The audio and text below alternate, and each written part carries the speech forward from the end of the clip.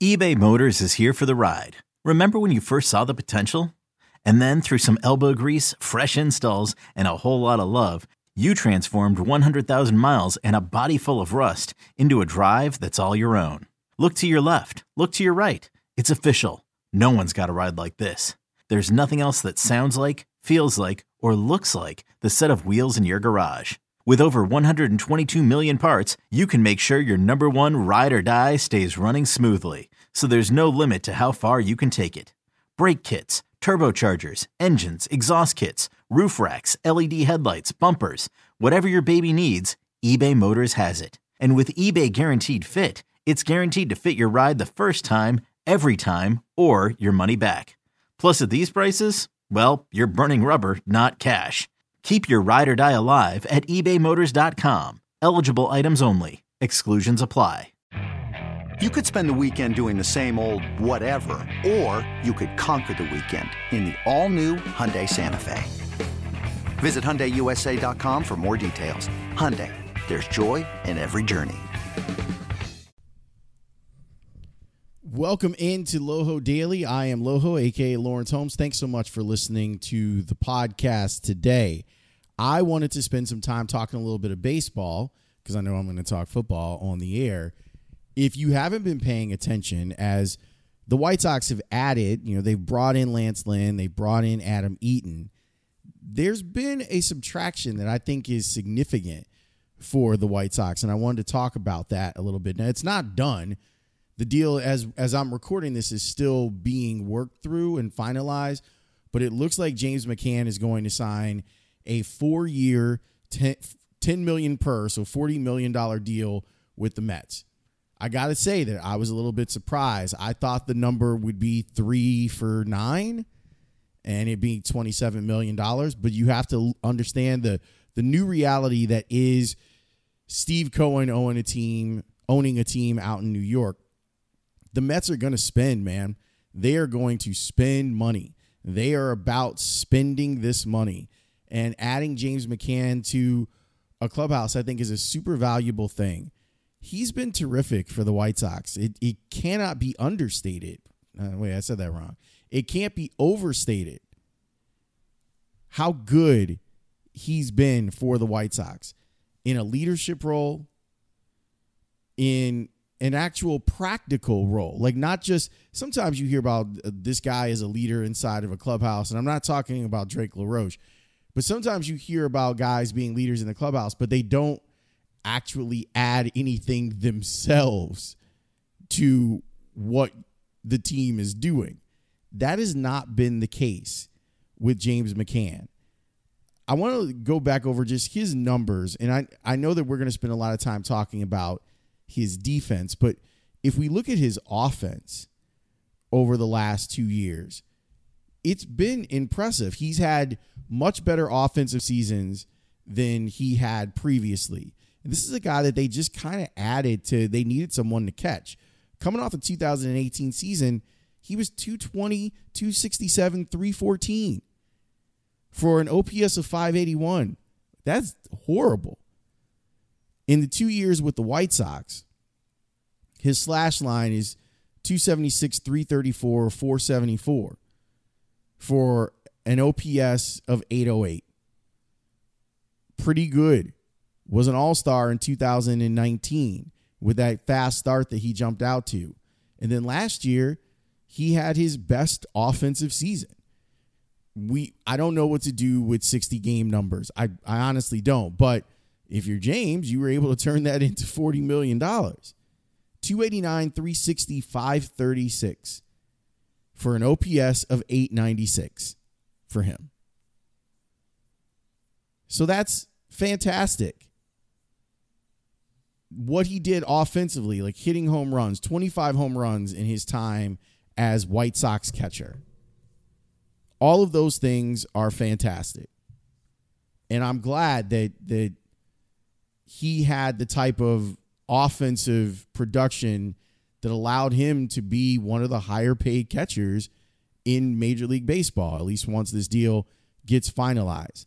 Now I want to talk about him on the other side, him defensively. This guy has made a huge difference in what's going on with the White Sox because he was able, along with Lucas Giolito himself and Lucas Giolito's high school coach, he was able to get through to him in a way. They were able to connect as pitcher and catcher to the point where you saw that that's the guy that Lucas wanted catching him for most of 2020 after a couple of starts with Yasmani Grandal behind the plate. It's a weird thing that happened. Like, some people just click, whether we're talking about friendships or if we're talking about two guys on the mound. And it seems clear that McCann and Giolito just clicked. I also think that he was great for the rest of the pitching staff too. And obviously he and Dallas Keuchel go back a long way to when they were in college together. So there's a connection there too. I don't think that we should discount him leaving. I think that it is significant. Part of the reason I think it's significant is that I don't enjoy watching Yasmani Grandal catch. I enjoy watching him frame. I've even done a video kind of explaining some of that stuff when we're talking about framing with Grandal. There are other elements of the job that I don't think he's good at. And most of it has to do with him boxing the ball, and in some cases doing that because he's trying to frame. And it's a valuable skill, and he is one of the best in baseball at doing it. I just don't think that he's as complete of a catcher as James McCann is. But he rakes. I mean, that guy can hit. And because he can hit the way that he is, it can cover up some of the things that he doesn't have as far as catching goes. That being said, I love the 1-2 punch, and I know that it was unlikely that the White Sox were going to be able to have both. That they had paid so much money to Grandal that if you end up paying anywhere close to what the Mets are going to pay James McCann, that's a lot. That's a lot of money for two catchers. But now you're going to ask Yasmani Grandal to catch 130 games. And defensively, I don't think that that's a good thing for the White Sox. Now, let me go back a little bit. I enjoy talking with James McCann. I would often go to the clubhouse and ask him questions when one could do such things. And I found him to be really smart, very driven, and I like the way that he approached catching. So I got him on the radio show. Like, I went and talked to him fairly early in the season, and I got him on the radio show, and he was delightful in explaining a lot of different things. But this is us talking about catching, and this is us talking about what it is that he does to get himself prepared throughout a season, throughout a series, and for a game. My biggest prep is before every series. I sit down and I look at numbers, I look at video, I come up with our game plan and our general report, and then each individual day, based on who's pitching that day, I take that general report and kind of customize it to what our strengths are on the mound for that day. When I talked to you in the clubhouse, we were talking about mile per hour differentials between Lucas Giolito's fastball and his changeup. How important is that, and how important is the motion for it to look, his delivery to look exactly the same on both of those pitches? Well, that's the best pitchers in the game. The thing that even as someone that faces them and sees it, you don't really understand it until you get to watch it from behind. But the best in the game, every pitch comes out looking the same. It's actually a term called tunneling. Pitchers want to tunnel all their pitches out of the same hand slot, the same release point, and it's somewhere. The later that they can differentiate, the better. So if his fastball's coming out of the same slot that his changeup is, well, as a hitter, you can't tell the difference until you're too late. You've either missed the fastball or you're way out in front of the changeup. And you can't hit both of them. You have to choose which one to hit. And That's what's made him so good is all of his pitches are coming out in the same tunnel, and hitters are having a tough time identifying what is what. I know that you spent a ton of time looking at tape of him and all the pitchers, but specifically with Giolito, why is he having such success this year? Well, honestly, I've said this several times now. You got to give him a lot of credit for his mechanical adjustments. He's a lot shorter arm action this year. There's a lot more life to every pitch, especially his fastball. He's getting more swings and misses on his fastball.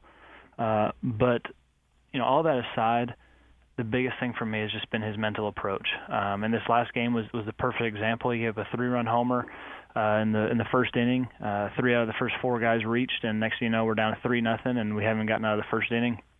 And then all of a sudden you look up and it's the 8th inning. He hasn't allowed another base hit. It's just that approach of, I'm not going to let one bad pitch or one bad inning snowball into another bad inning, and next thing you know, I'm headed and hitting the showers in the 4th inning. That to me has been the biggest difference for him, is just his understanding of not allowing one bad thing to turn into 2 and 3 bad things. Giolito has clearly turned the corner. If we went back in 2018, he was probably the worst starting pitcher in baseball. Here we are in 2020, and we've now seen him throw a no-hitter. We've seen him finish high for the Cy Young Award in the American League over the last couple of years.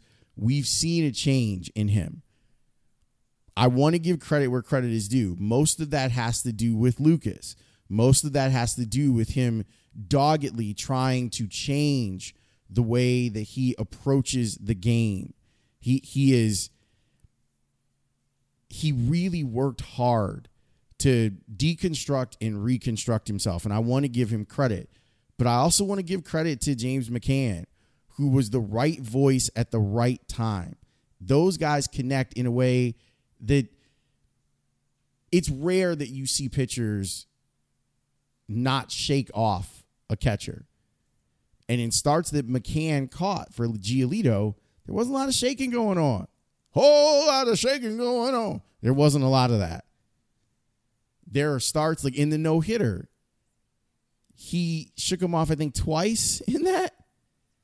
That level of trust with your catcher is something that allows for a pitcher to grow. And I hope that he can capture that with Yasmani Grandal, and that Grandal can be better.